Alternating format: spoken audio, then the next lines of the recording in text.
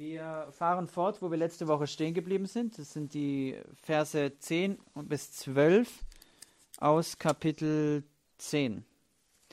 Und ihr könnt auch in eurer Bibel noch markieren, Matthäus Kapitel 19, die Verse 1 bis 10. Lasst mich daran erinnern, das ist der zweite Teil einer Predigt, was normalerweise eine Predigt wäre, über das Thema der Ehe und der Scheidung. Und das hat zu tun mit der Lehre Jesu Christi. Als wir den Text letzte Woche gelesen haben, da haben wir gesehen, wie Jesus von den Pharisäern konfrontiert wurde und auf die Probe gestellt bezüglich dieses Themas. Der Grund, wir werden auch den Bericht von Matthäus lesen, weil dieser Bericht sehr ähnlich ist, weil es das gleiche Ereignis ist in Matthäus 19. Und so werden wir das auch bedenken. Wir werden auch die Unterschiede bedenken in den Texten heute Morgen. Und wir blicken auf den Herrn, um Gnade zu bekommen für dieses schwierige Thema der Ehe und der Scheidung und natürlich auch der Wiederheirat. Weil das auch schwierig ist. Und ich möchte noch einmal sagen, wie wir das jetzt betrachten aus der Schrift. Das ist ein schwieriges Thema. Es ist ein Thema, das viele von uns heute Morgen auch ganz persönlich betrifft. Viele sind in Heim aufgewachsen. Ihr kennt den Schmerz, den das bewirkt und wie das auch euer Leben beeinflusst hat. Einige von euch wurden selbst geschieden und haben einige auch sogar wieder geheiratet. Und ihr wisst, den furchtbaren Schmerz und das anhaltende Leid, die Pein, die das bewirkt in deinem Leben. Auch den Schmerz im Leben des vorigen Partners. Und mir ist auch bewusst, dass für viele Ehen, viele Männer und Frauen, die auch hier sind oder es online anhören, dass einige von euch am Rande von einer Scheidung stehen, die bereits viele Schwierigkeiten in der Ehe haben und die im Moment auch sehr leiden. Und es ist ein schwieriges Thema. Es ist ein hartes Thema und für einen Diener des Evangeliums ist es ein wichtiges Thema, aber eines, das er nicht leicht nehmen kann. Und eines, wozu ich euch heute ermutigen will, ist zuerst diese Lehre der Bibel anzunehmen. Die Bibel spricht deutlich. Nimm es an und weis es nicht ab. Jesus hat es gesagt, der demütig und voller Gnade war. Das Wort Gottes sei für dich ein Dienst und lass dich nicht verwirren von den Lehren der Welt. Lass diese Lehre aus der Bibel dein Denken korrigieren und dein Herz korrigieren. Ich ermutige dich, auch die Gerechtigkeit anzustreben. So lese ich nun die Verse 10 bis 12 von Markus 10 und dann lese ich noch Matthäus 19, die Verse 1 bis 10. Lasst uns das Wort Gottes lesen. Und seine Jünger fragten ihn zu Hause nochmals darüber. Und er, also Jesus, sprach zu ihnen: Wer seine Frau entlässt und eine andere heiratet, der bricht die Ehe ihr gegenüber. Und wenn eine Frau ihren Mann entlässt und sich mit einem anderen verheiratet, so bricht sie die Ehe. Und jetzt Matthäus 19, die Verse 1 bis 10. Das ist der ausführlichere Bericht. Und es geschah, als Jesus diese Worte beendet hatte, verließ er Galiläa und kam in das Gebiet von Judäa jenseits des Jordan. Und es folgte ihm eine große Volksmenge nach, und er heilte sie dort. Da traten die Pharisäer zu ihm, versuchten ihn und fragten ihn: Ist es einem Mann erlaubt, aus irgendeinem Grund seine Frau zu entlassen? Er antwortete ihnen und sprach: Habt ihr nicht gelesen, dass der Schöpfer sie am Anfang als Mann und Frau erschuf? Und sprach: Darum wird ein Mann Vater und Mutter verlassen und seiner Frau anhängen, und die zwei werden ein Fleisch sein? So sind sie nicht mehr zwei, sondern ein Fleisch. Was nun Gott zusammengefügt hat, das soll der Mensch nicht scheiden. Da sprachen sie zu ihm: Warum hat denn Mose zu geben und sie so zu entlassen? Er sprach zu ihnen: Mose hat euch wegen der Härtigkeit eures Herzens erlaubt, eure Frauen zu entlassen. Von Anfang aber ist es nicht so gewesen. Ich sage euch aber, wer seine Frau entlässt, es sei denn wegen Unzucht, und eine andere heiratet, der bricht die Ehe. Und wer eine Geschiedene heiratet, der bricht die Ehe. Da sprachen seine Jünger zu ihm: Wenn ein Mann solche Pflichten gegen seine Frau hat, so ist es nicht gut zu heiraten. Das Gras vergeht und die Blume verblüht, aber das Wort des Herrn bleibt in Ewigkeit. Lasst uns beten und den Herrn um Segen bitten. Himmlischer Vater, wie wir dein Wort vor uns haben und es zu betrachten, da bitten wir, dass das, was wir gelesen und gehört haben, und ich bitte, dass du uns konfrontierst heute Morgen. Und Herr, dass du uns von Sünde überführst. Und dass du uns dass du uns zu einer richtigen Buße führst. Und dass du das Wort Gottes, wie es uns gepredigt wird, dass auch manche Ehen dadurch erhalten werden mögen. Und andere auch von dem Abgrund zurückgezogen werden. Und dass das für uns eine Verteidigungshilfe sei gegen unsere Seelen und Beziehungen. Wir bitten das in Jesu heiligem Namen. Amen.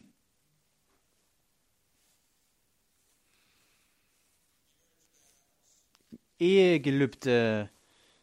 Heute Morgen habt ihr ein Gelübde gehört. Ein Gelübde ist ein heiliger Bund und hat rechtliche Grundlagen. Es ist etwas, das du ablegst und wirst dafür auch dagegen und dafür wirst du zur Rechenschaft gezogen werden. Wenn du es nicht hältst, dann bist du schuldig, einer Sünde schuldig.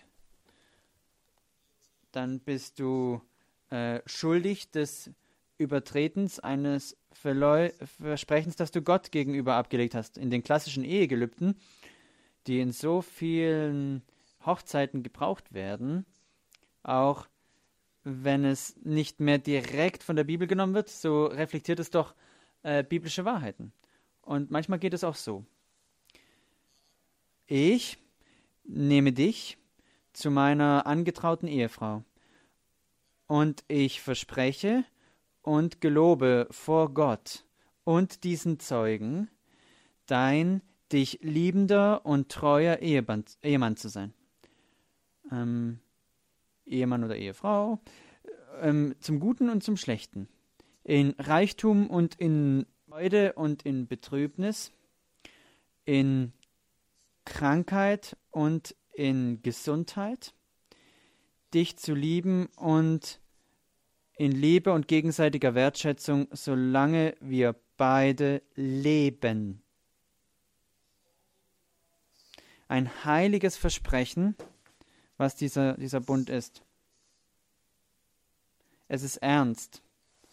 Und heute muss ich als ein Prediger des Evangeliums sagen, der viele Hochzeiten durchgeführt hat. Wenn einer mal Jugendleiter war, dann verheiratet er viele Leute. Manchmal kommen Leute zu dir: Bitte verheirate uns, Pastor. Es ist immer schwierig oder seltsam, wenn zwei Leute einen so bitten. Und dann gehst du hinein in die Beziehung und wenn du einen gottergebenen Amtsträger hast, dann wird er sagen: Okay, ich verheirate euch, aber wenn ich euch verheirate, werde ich mit euch auch einen Ehekurs machen. Und dann werden deine Sünden, Mann, und deine Sünden, Frau, werden vor den Herrn gebracht. Und dann geht es auch an die Ehepläne.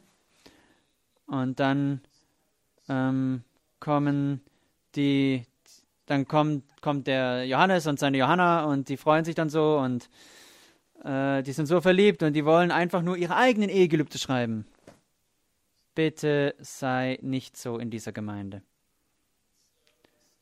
Und so sage ich, okay, ich empfehle es nicht, aber mal sehen, was ihr geschrieben habt. Und vielleicht gehe ich dann auch, die Dinge anders zu schreiben. Und manchmal muss ich sagen, die Poeten unserer Zeit sind sehr angenehm. Und manchmal lest du die Dinge, manchmal klingt es besser als das, aber okay, dann klingt es so. Ich liebe sie so sehr, sie ist so schön, ich liebe sie sogar, wenn sie hässlich wird. Ich liebe ihn so sehr, er ist so wunderbar und ich werde ihn lieben, weil ich ihn tiefer liebe als den Ozean. Ich liebe sie so sehr und er liebt mich so sehr und es ist ziemlich leer. Sie legen keine Versprechen ab. Die biblischen Gelübde sind sehr allumfassend. Auch das, was ich gerade vorgelesen habe, also am Anfang, das sind Bundesversprechen.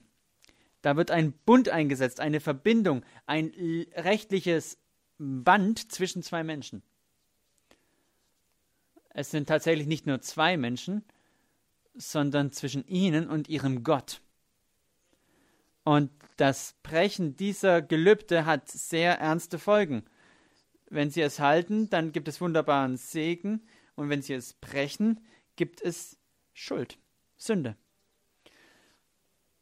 Und wenn wir jetzt zu diesem Abschnitt kommen, dann haben wir, wie Jesus genau diese Folgen des Bundesbruches beschreibt. Das sagt er zwar nicht direkt, aber es ist ganz deutlich das Ergebnis von den Folgen eines Brechens von Versprechen. Auch den Effekt, was es auf das Leben von Männern und Frauen hat. Wenn wir jetzt diese Abschnitte betrachten, wenn ihr jetzt die Bibel, wenn ihr gut seid, die Bibel schnell blättern könnt, dann habt ihr einiges zu tun. Ich möchte nur eine kurze Zusammenfassung der letzten Woche geben, nämlich die Verse 1 bis 9 von Markus, denn es ist wichtig, weil wir ja uns im richtigen Kontext bewegen wollen. Zum Zweiten möchte ich uns Jesus anhören, wie er über Ehebruch. Und zuletzt möchte ich, wenn wir das Zeugnis von Matthäus betrachten, den Bericht neben Markus, dann möchte ich uns die Grundlagen betrachten und die Gnade inmitten von Scheidung. Grundlagen für und die Gnade in. Eine kurze Zusammenfassung, eine Warnung gegen Ehebruch und die Grundlagen für und die Gnade inmitten der Scheidung. Letztes haben wir die Verse 1 bis 9 betrachtet von Markus 10 und haben dieses Zusammenprallen von Jesus und den Pharisäern betrachtet. Kommen, ob es Pharisäer waren oder ob es Pharisäer und Schriftgelehrte waren, die auch oft beschrieben werden, sie kamen, um Jesus auf die Probe zu stellen. Sie kamen im Besonderen, um ihn in seinen Worten zu fangen. Ihr erinnert euch, dass ihr Ziel es war, Jesus in eine Kontroverse mit reinzuziehen. Sie wollten seine Botschaft diskreditieren und seine Person. Denn nach all dem gab es ja zwei verschiedene Lager oder Gruppen im jüdischen Volk über die Frage, ob jetzt ein Mann rechtmäßigerweise seine Frau scheiden kann. Das fragen sie ja Jesus. Und lasst mich euch erinnern, dass die Frage ging hier über einen bestimmten 5. Mose 24.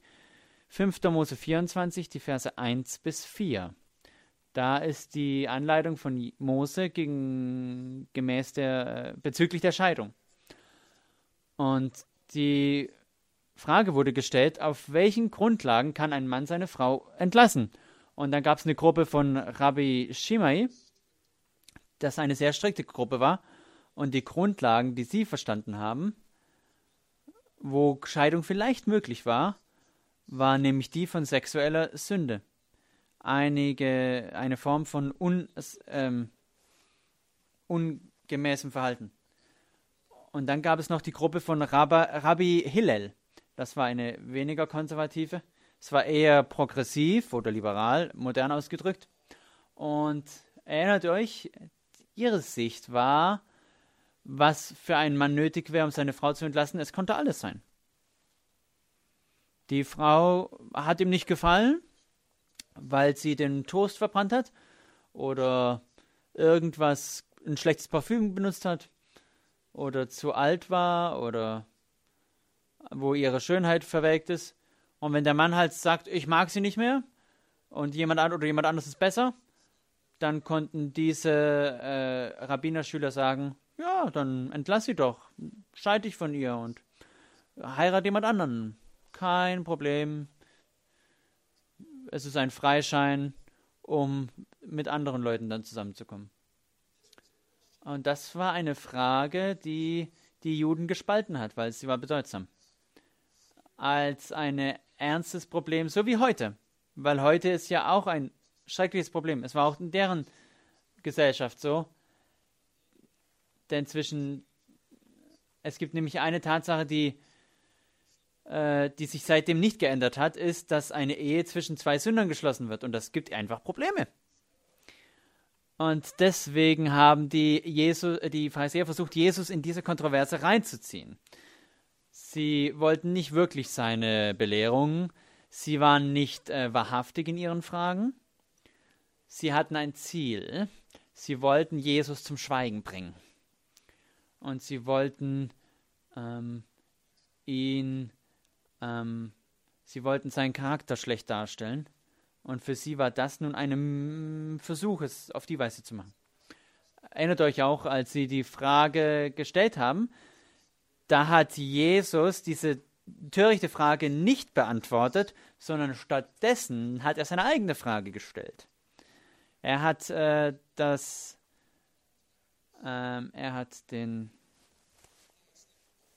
die bessere Position eingenommen. Und so hat er sie Fragen gestellt und sie zurück zur Bibel geführt. Und sie haben dann eine sehr kurze Antwort gegeben, dass Mose erlaubt hat, eine Frau zu scheiden. Und dann die Antwort, als sie das Jesus gesagt haben, hat Jesus dann eine bestimmte Lehre gegeben, um ihre Perspektive zu korrigieren. Denn seht ihr, im Herzen dieser Frage war das Vorurteil, dass man ein Recht auf hat, dass jemand eine andere Person finden kann. Und das Lehren von Jesus war jetzt nicht über Scheidung, sondern die Lehre Jesu war über die Ehe. Und es sind die 3 Dinge, die er in seiner Antwort betont hat. Und ich möchte euch nochmal an diese 3 Dinge erinnern, damit es euch nochmal vor Augen steht, auch für den Rest dieses Gottesdienstes. Das Erste, was Jesus gelehrt hat, ist, dass die Ehe Gottes Plan war von Anfang der Schöpfung an. Er zitiert Genesis 1, 27 und 2, 24, wo Gott alle Dinge geschaffen hat. Und Gott sah auf alles, was er machte, und sah, alles ist gut, außer einer Sache. Und in 1. Mose 1 und 2 gibt es nur eins, was nicht gut war, nämlich, es ist nicht gut, dass der Mensch allein sei. Alles andere ist gut, aber es ist nicht gut, dass ein Mann da allein, ein einsamer Cowboy sei, inmitten der Schöpfung. Und es ist der Plan Gottes von Anfang der Schöpfung an, als er Menschen in seinem Ehebild geschaffen hat, dass es auch eine Frau geben sollte, gemacht vom Mann, ein angemessener Partner. Es ist kein Unfall. Er machte Mann und Frau für eine Beziehung, für eine eheliche Beziehung mehr als Unabhängigkeit. Das war immer Gottes Plan. Und so sticht das auch in die moderne Sicht der Ehe. hier haben wir wir brauchen kein rechtliches Versprechen, wir leben halt gemeinsam und wir erfüllen es halt physisch. Es ist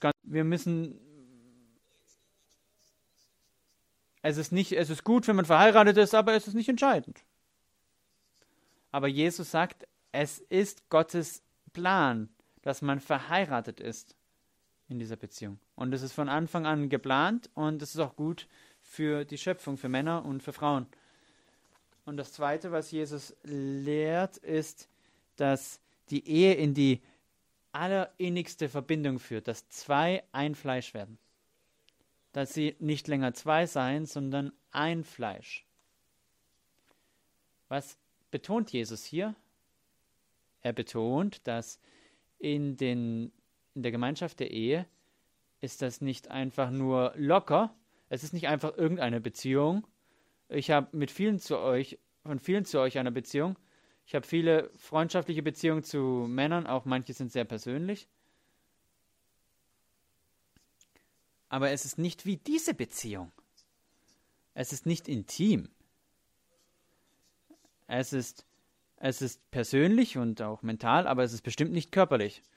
Aber die Beziehung der Ehe resultiert in einer so intimen Beziehung, dass das bezeichnet wird mit einem Bild, dass zwei Teile so verbunden werden, dass sie nicht mehr voneinander zu trennen sind oder zu unterscheiden sind. Das geht ja zurück, wo Gott ja nicht nur die Frau aus der Erde geschaffen hat, sondern er öffnet die Seite des Mannes und nimmt eine Rippe und macht die Frau aus der Rippe. Sie ist ein Teil dieses Mannes. Erinnert euch, diese Idee, diesen Gedanken, den John Stott gesagt hat, dass die Ehe ist wie eine Wiedervereinigung ist, wo der Mann seine Rippe zurückbekommt und wieder vollständig wird. Er ist wieder ein Fleisch und sie ist wieder ein Fleisch mit ihm und sie ist wieder zu Hause und es ist eine natürliche und wunderbare, intime Beziehung, Einheit. Und das ist eine wunderbare Tatsache, dass in der Ehe die Beziehung zwischen einem Mann und einer Frau, dass sie so wertvoll ist, dass sie für sich selbst so wertvoll sind wie die Körperteile des eigenen Leibes. Wenn ihr im Alten Testament lest, da sagt ein Mann, sie ist meine Frau, sie ist die Frau von mir.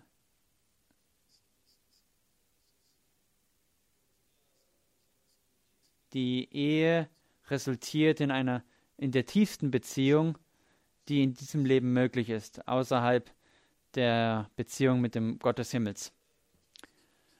Das Dritte, was Jesus über die Ehe klarstellt, ist, dass es ein Handeln Gottes ist, das dauerhaft sein sollte. Was Jesus in Vers 9 sagt, ist sehr bedeutsam, denn es ist absolut. Was nun Gott zusammengefügt hat, das soll der Mensch nicht scheiden. Das ist ganz einfach. Gott hat Mann und Frau in der Ehe zusammengefügt und das soll niemand trennen. Das ist bedeutsam.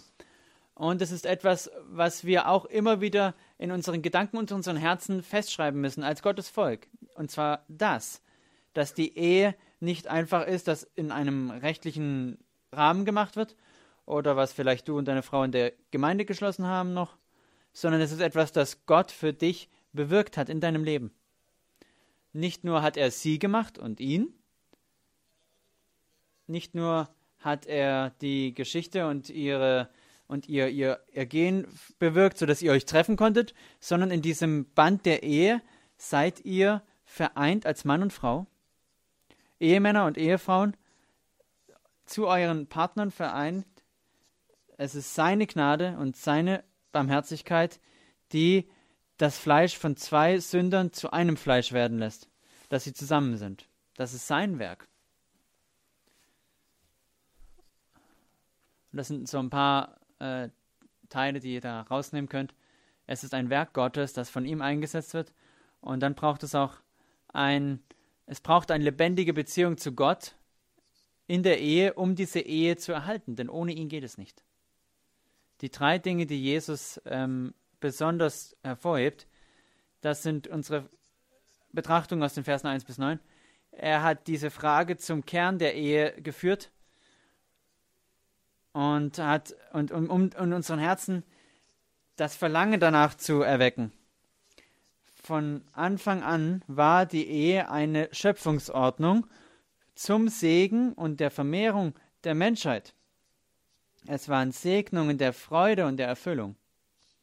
Und Kinder sollten davon auch hervorgehen. Das sollte in deinem Kopf und in deinem Herzen sein. Und seht ihr, es ist direkt daran anknüpfend in Vers 9, als nach dieser absoluten Aussage, kommen dann wieder Schwierigkeiten. In Vers 10, wo wir dann mit unserem Text heute Morgen fortfahren. Wir haben die Jünger, die nun ihn über diese Sache ausfragen. Und wenn ihr Matthäus 19 seht, dann könnt ihr eine Ahnung davon bekommen, dass das etwas zu radikal ist. Das ist eine schwere Lehre.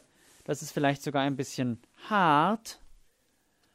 Und vielleicht könnt ihr die Jünger hier gut verstehen, wenn ihr schon mal in einer Predigt wart und ihr sagt, ihr hört den Prediger etwas sagen und du denkst, ich weiß nicht, vielleicht gibt es einen guten Grund dafür. Ich stimme nicht mit ihm überein, vielleicht gab es ja einen Grund dafür. Oder du hast ihm vielleicht eine Notiz geschrieben oder hast danach mit ihm geredet, ihn zur Seite genommen. Oder auf deinen Lippen war. Nur um sicherzustellen, was du was du gemeint hast. Vielleicht war die Lehre über eine Sünde oder etwas, über das du gefühlt hast, als es von der Kanzel zu dir kam, war es sehr schwer. Vielleicht ist das ist wahrscheinlich etwas, was die Jünger hier gefühlt haben. Sie haben die Lehre von Jesus gehört und das hat ihre Sicht von der Ehe konfrontiert und Jesus sagte, ihr solltet nicht scheiden, was Gott zusammengefügt hat. Das soll kein Mensch scheiden. Das soll nicht passieren. Jesus reflektiert hier die Lehre von Maleachi 2, Vers 10. Gott hasst Scheidung. Es ist keine gute Sache. Es ist nicht etwas, was begehrenswert ist. Gott hat das nicht für sein Volk so vorgesehen. Und diese kategorische Aussage in Vers 9, deswegen sagen sie zu Jesus danach, hilf uns, gib uns noch mehr, überzeuge uns von dem, was du uns da gerade gesagt hast. Und in Vers 11 und 12 gibt Jesus ihnen eine noch weitere kategorische Aussage, etwas, das noch härter ist, um es zu verdauen, als das, was sie bereits hörten. Er sagt nämlich, wer seine Frau entlässt und eine andere heiratet, der bricht die Ehe ihr gegenüber. Und wenn eine Frau ihren Mann entlässt und sich mit einem anderen verheiratet, so bricht sie die Ehe. Und als ein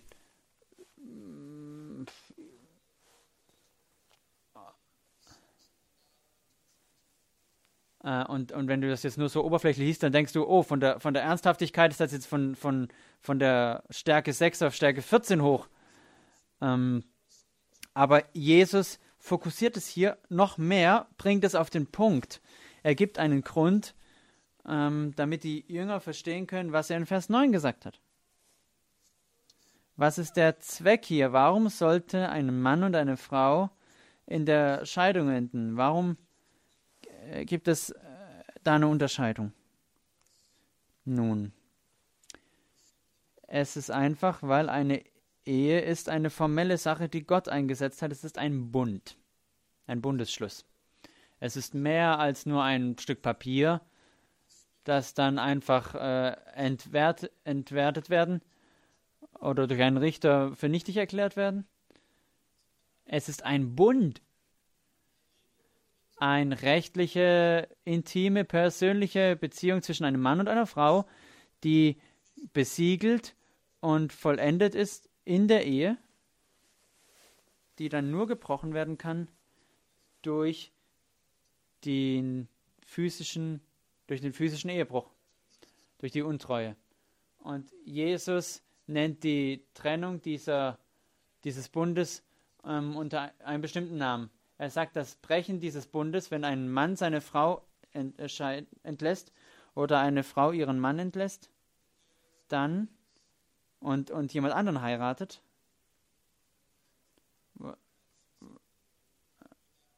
ohne Grund, wenn sie dann physisch wieder verheiratet sind, dann brechen sie die Ehe. Und dass der Bruch des Bundes, des Ehebundes, ein Ehebruch ist, dann ist das hier mit Sünde gleichgestellt. Er ist hier deutlich. Er sagt sehr knapp gesagt, dass diese Idee einer nicht schuldigen Scheidung, dass du nichts falsch gemacht hast und ich nichts falsch gemacht hast, und dann wieder verheiratet werden, und das wird aber unweigerlich das Brechen des vorigen Ehebundes bewirken. Denn der Bund, der zwischen dir und ihr und dem Gott des Himmels geschlossen wurde, das wird in Sünde enden, wenn das gebrochen wird. Und es ist, als würde Jesus seine Sünde nehmen, wie ich als Vater es tun würde. Er nimmt sie, er greift ihr Gesicht und sagt, wenn du diese Ehe brichst und wieder verheiratet wirst, dann führt es zur Sünde. Sünde ist der Grund, warum du das nicht tun willst. Sünde ist der Grund, warum eine Ehe nicht gebrochen werden sollte. Es ist Sünde. Es ist nicht nur so, dass sie leidet, denn sie wird leiden, oder dass er leidet, weil er wird leiden, oder die Kinder leiden, denn sie leiden, sondern es ist die Sünde gegen den Gott des Himmels, die dann zu diesen Dingen führt.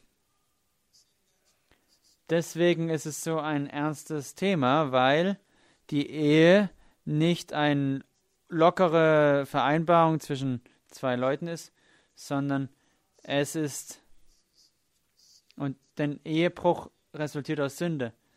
Es ist kein Frieden oder Segen, sondern es verletzt und es entfremdet.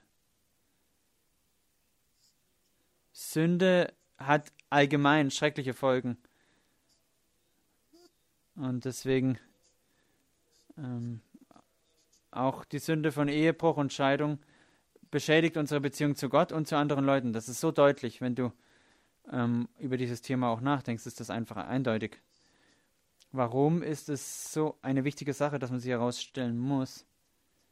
Weil Menschen die Ehe als ein Wegwerfprodukt betrachten. Dass sie sagen, ist nicht so wichtig.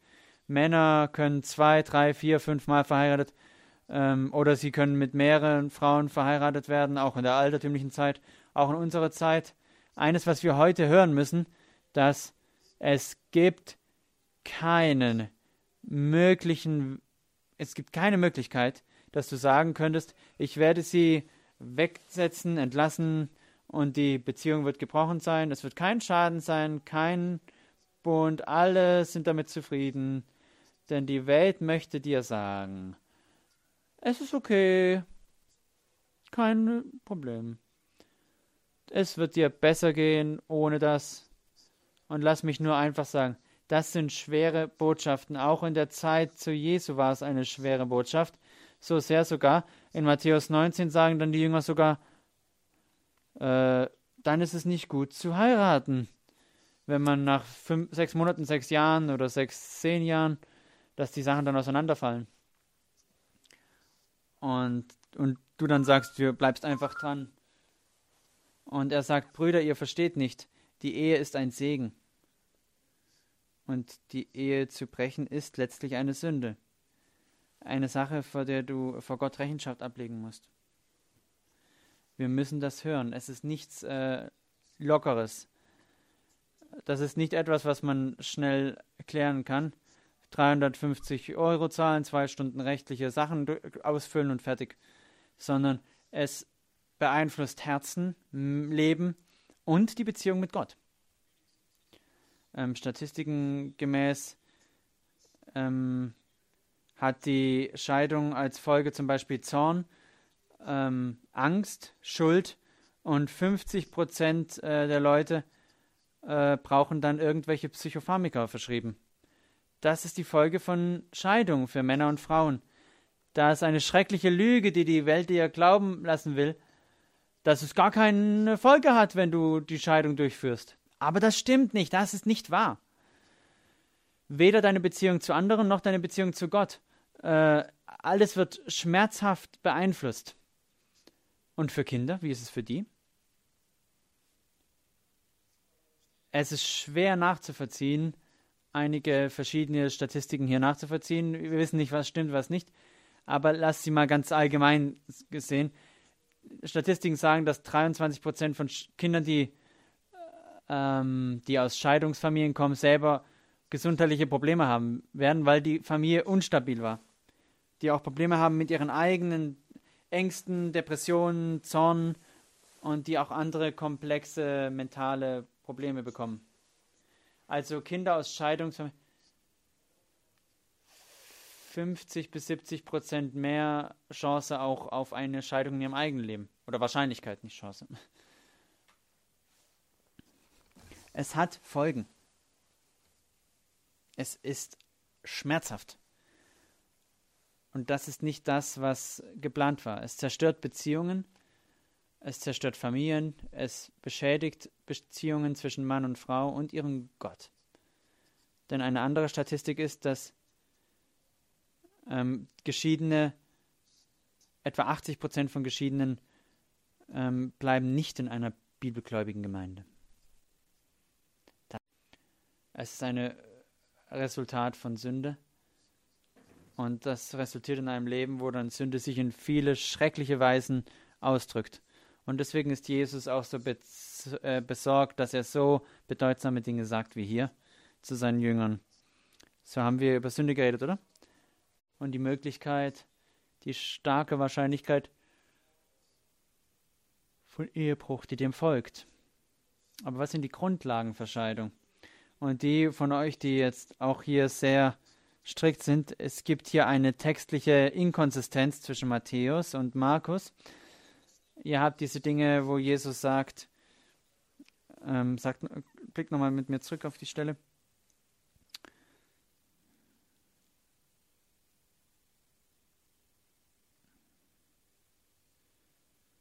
Lasst mich kurz die Stelle wieder finden.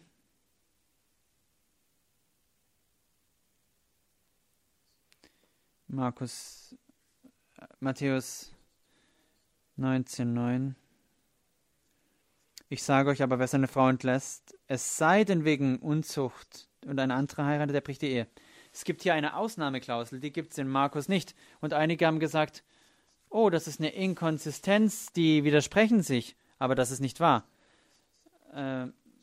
Lass mich eine Sekunde Zeit nehmen. Wenn du deine Bibel liest, lieber Christ, und du findest einen Text wie Markus, der etwas auslässt oder etwas beiseite lässt, etwas, das in einem anderen Abschnitt steht, dann ist das keine Widerspruch, sondern eine Auslassen. Das ist wie wenn ich dir einen Brief schreibe und ich erwähne etwas nicht und dann siehst du später einen Brief von einem anderen Freund und da erwähne ich das. Dann kann man nicht sagen, das eine ist wahr und das andere nicht. Das ist ja kein Widerspruch. Ich denke, es ist eine andere Möglichkeit, wie man das hier antworten kann. Warum hat Markus das nicht drin? Das ist doch wichtig, oder? Und Markus, ja, es ist wichtig. Und die Frage, ich muss dir sagen, ich weiß nicht, obwohl ich einige signifikante Vermutungen anstellen kann. Auch Lukas bezieht sich ja nicht drauf und Markus nicht. Und das ist, denn ich bin ein einfacher Mann, ich mag einfache Antworten. Ich denke, das war so einfach deutlich in der Kultur damals. Die Leute haben das so klar verstanden, dass eine Scheidung durchgezogen werden konnte auf Grundlage von Ehebruch. Das ist Teil der Kultur. Und ich denke, weil die Lehre über Untreue ist so vorherrschend in der Bibel und auch die Strafe dafür, nämlich Todesstrafe. Auch in 3. Mose 19,10 oder 20,10, 5. Mose 22,22, 2. Mose 24, Maleachi 2, Vers 6 und 16 und dann Jeremia 3, Vers 8, und 3. Mose 23 und es gibt noch einige andere alttestamentliche Texte, die eine Kultur begründen, dass die Ehe gebrochen ist, wann immer es eheliche Untreue in irgendeiner Weise gibt. Und die Bibel lässt es vielleicht sehr vage stehen, aber ja gut, haben wir es denn im Neuen Testament? Ja. Ich denke, bedenkt mal die Geburtsgeschichten von Jesus. Ihr habt Josef und Maria ist eine Jungfrau und sie sind verlobt. Aber Verlobung in der Zeit ist ziemlich formell, es ist etwas Rechtliches. Du kannst nicht einfach nur eine Verlobung brechen, weil du kalte Füße kriegst, sondern dann gibt es Konsequenzen. Und wir haben Josef, er hört darüber, dass Maria schwanger wird und er weiß, dass er nicht mit ihr zusammengekommen ist. Und bevor sie schwanger wurde, war sie ja Jungfrau. Was denkt dann Josef? Er sagt sich, er wird sie im Stillen wegschicken. Das ist eine andere Weise, er wird sie scheiden. Er wird die Beziehung brechen, weil er, bis der Engel kommt, denkt er, dass sie in sexuelle Missverhalten oder Untreue involviert war. Die Bibel gibt da keine große Erklärung und auch keine große Verteidigung. Es wird einfach vorausgesetzt, dass man so denkt. Und Markus setzt voraus, dass seine Leser davon wissen. Das ist die einfache Weise, wie ich es verstehe. Letztlich gibt es ja einen Tag, wo du den Herrn treffen wirst und ihn selber fragen kannst über diesen Text. Aber das ist meine beste Herangehensweise, die Bibel durch die Brille ihrer eigenen Seiten zu lesen. Nun gibt es hier um sexuelle Untreue in Matthäus 19, Vers 9. Außer es sei denn wegen Unzucht. Jesus gibt einen Fall, eine Ausnahme, eine Grundlage für biblische Scheidung. Und das ist ein Wort, das er hier benutzt, das ist ein anderes Wort als Scheidung oder auch Ehebruch. Und deswegen bist du vielleicht, es ist das Wort Porneia. Das Wort umfasst nicht nur den physischen Akt von einem Mann mit einer Frau, die nicht verheiratet sind, sondern es gibt noch mehr Dinge. Es ist eine sehr weite Unterscheidung, aber es ist hier klar beschrieben. Jesus sagt, und ich muss sagen, einige stimmen dem nicht zu, aber ich denke, der Beweis für Scheidung ist, der wahrscheinlich eines, was für eine Ehescheidung grundlegend sein kann, ist Unzucht. Oder im Korintherbrief, 1. Korinther 7, da ist ein einmaliger Kontext. Und ich möchte nur eine Idee geben. Das ist der Fall, wo ein Gläubiger einen Ungläubigen geheiratet hat. Und vielleicht an einem Punkt waren beide ungläubig und dann ist einer von den Partnern gläubig geworden. Warum? Irgendwie. Und der unbekehrte Partner blickt auf den bekehrten Christen im Haushalt und denkt, was passiert mit dieser Person? Er geht nicht mehr in den heidnischen Tempel mit mir und verbrennt Weihrauch und macht die heidnischen Rituale. Und der Gläubige sagt, er möchte sie nicht mehr haben. Ob er oder sie waren nicht physisch untreu, aber Paulus sagt, wenn sie sich von dir scheiden wollen, als Gläubigen, dann lass es sein, da ist der Bruder, die Schwester nicht gebunden. Das ist die zweite Grundlage. Die willentliche Scheidung von einem Gläubigen wegen dem Glauben von einem Ungläubigen, das ist sehr spezifisch. Das heißt nicht zwei Gläubige, sondern ein Gläubiger gegen einen Ungläubiger, wegen ihrem Glauben. So gibt es zwei Grundlagen für Scheidung, die aus den eigenen Lehren der Bibeln genommen werden. Das sind sehr schmale Beschreibungen von Grundlagen für Scheidung. Aber lasst mich sagen, dass in jedem Fall ist es der Partner, gegen den gesündigt wird, dass sie diejenigen sind, die eine Scheidung in Betracht ziehen können. Warum mache ich das so deutlich? Denn in den sündigen Handlungen unseres Herzens sagen, aber wenn ich diese Ehe nicht mehr will, dann sagen mir die Minister, ich kann sie nur brechen, indem ich eine außereheliche Affäre durchführe, dann kann ich mich scheiden lassen. Nein, die Bibel ist deutlich. Wenn du der Schuldige bist, dann hat nur der unschuldige Teil die Grundlage, die Ehe zu scheiden und die Freiheit dazu. Aber ich möchte auch die Idee der freiheitlichen Grundlagen betrachten. Etwas, das Scheidung rechtmäßig macht, das sind niemals Grundlagen, die die Ehescheidung anleiten. Denn nur weil du eine Scheidung machen könntest, heißt das nicht, dass du eine Scheidung machen solltest. Moment. Was heißt das? Du solltest darum ringen und danach dich sehnen, dass diese Beziehung wieder erlöst wird und wieder zusammenkommt. Und ich möchte, dass ihr wisst, dass nur weil ihr Grundlagen habt aus der Bibel, heißt das nicht, weder könntest oder solltest du, musst du nicht und solltest auch nicht, dass es als ob es keine Möglichkeit mehr der Versöhnung gäbe. Wenn jetzt der Partner sagt, ist unbußfertig und weigert sich Buße zu tun, und wenn jetzt Versöhnung einfach nicht möglich ist, das ist eine komplexe Situation, ich werde das heute nicht betrachten, aber ich möchte euch sagen, dass die Sache, selbst wenn du Grundlagen hast, um die Ehe zu scheiden, solltest du zuerst Buße anstreben, wo du von deiner Sünde umkehrst, was immer die Sünde ist, was immer mit wem die Sünde ist, oder schmeiß sie weg, wende dich zu Christus. Höre auf damit und wende dich zu Christus. Und rufe zu Gott, dem Vater, und zu der Person, gegen die du gesündigt hast. Es ist Sünde gegen den anderen Partner. So muss Vergebung gesucht werden. Und das ist eine harte Aussage. Auf deinen Knien, dem Partner in die Augen blickend, es tut mir so leid, ich habe etwas Schreckliches getan. Bitte, vergebe mir. Und in diesem Aspekt, wo wir beten und hoffen, dass es auch möglich ist, in manchen Situationen ist es einfach nicht möglich. Aber wenn es möglich ist, dann gibt es Versöhnung. Aber es ist hart. Wie sieht Versöhnung aus?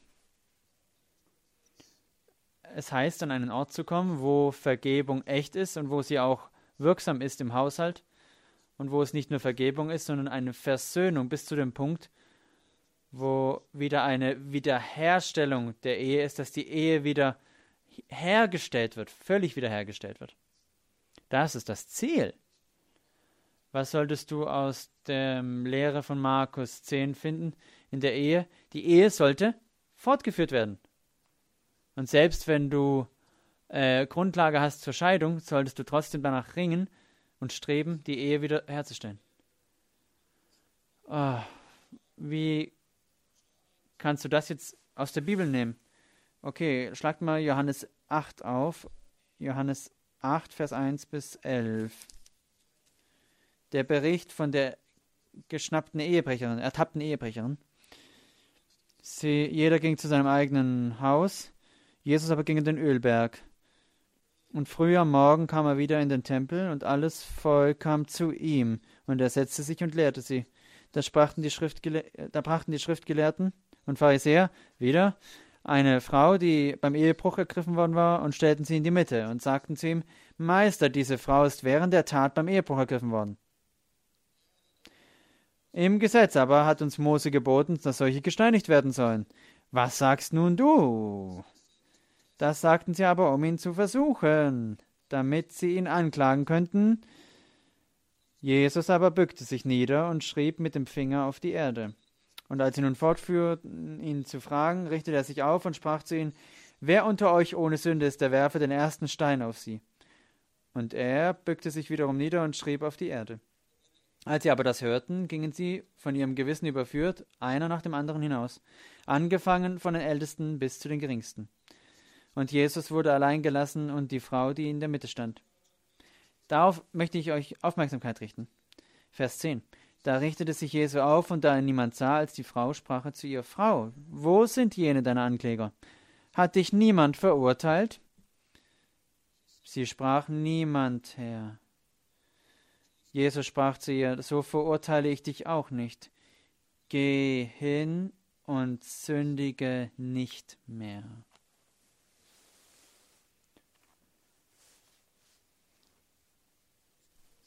Es gibt Gnade für Ehebrecher. Es gibt Gnade inmitten von Scheidung. Jesus hing am Kreuz des Ehebruchs so vollständig, dass er auch Vergebung ausschütten kann, einen Mann mit seiner Frau wiederherstellen kann, dass auch Sünder, die gegeneinander gesündigt haben, wiederhergestellt werden können.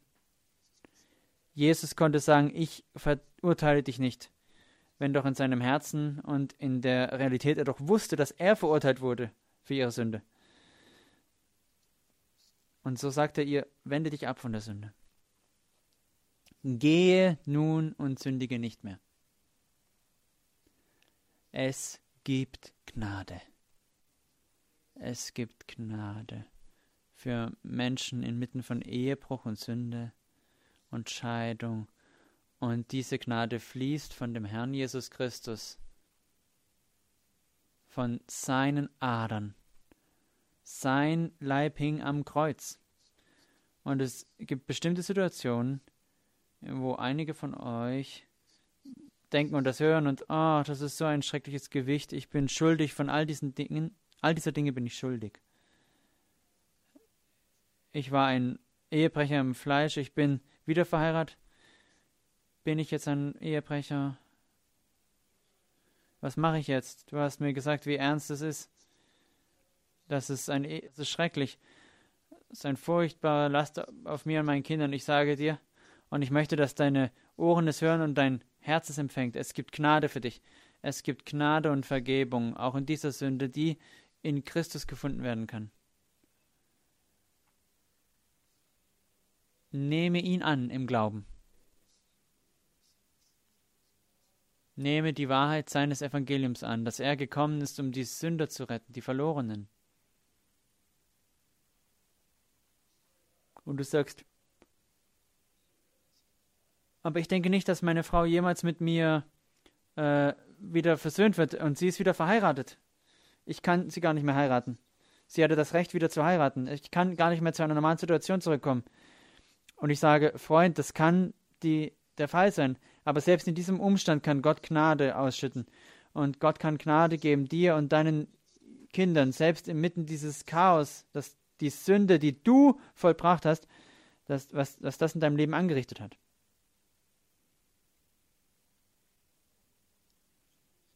Du kannst eine neue Kreatur werden in ihm. Dir kann vergeben werden. Deine Sünden können abgewaschen werden durch sein Blut. Und ich möchte nicht, dass du siehst, das ist keine billige Gnade. Es benötigt Buße. Er sagt nicht nur, ich verurteile dich nicht, sondern er ruft sie dann auch auf zu einem Leben im Gehorsam. Und ich möchte auch dir das zurufen an diesem Morgen und mit dir darum ringen, dass du zum Herrn Jesus Christus dich wendest, wenn du in dieser Kategorie bist.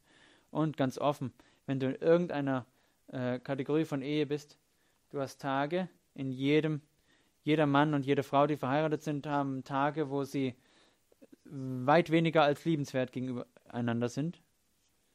Wir zeigen unseren Partnern alle Arten von Sünden. Und es ist nur die Gnade Christi, die dir in der Ehe helfen können, zu vergeben und wiederhergestellt zu werden, dass die Beziehung erhalten bleibt. Vielleicht gibt es Grundlagen für Scheidung, aber es gibt auch Gnade. Um der Leute willen, die sich in diesen Nöten finden. Lasst uns beten. Himmlischer Vater, wir danken dir für alles, was wir haben. Wir danken dir für die Wahrheit deines Wortes. Und wie wichtig ist es, dass wir wahre Lehre empfangen können. Wie können wir die Bedeutung erkennen durch das durch dass wir die Schrift mit der Schrift auslegen? Himmlischer Vater, ich bitte, dass du uns Herzen gibst, dass wir das annehmen, was wir gehört haben und dass es tief in uns eingesenkt wird. Bitte hilf uns, wahrhaftig Buße zu tun, umzukehren. Gib uns Glauben, um die Vergebung anzunehmen, die in deinem heiligen Kreuz angeboten wird. Und wir bitten all das im Namen von Jesus Christus, unserem Herrn. Amen.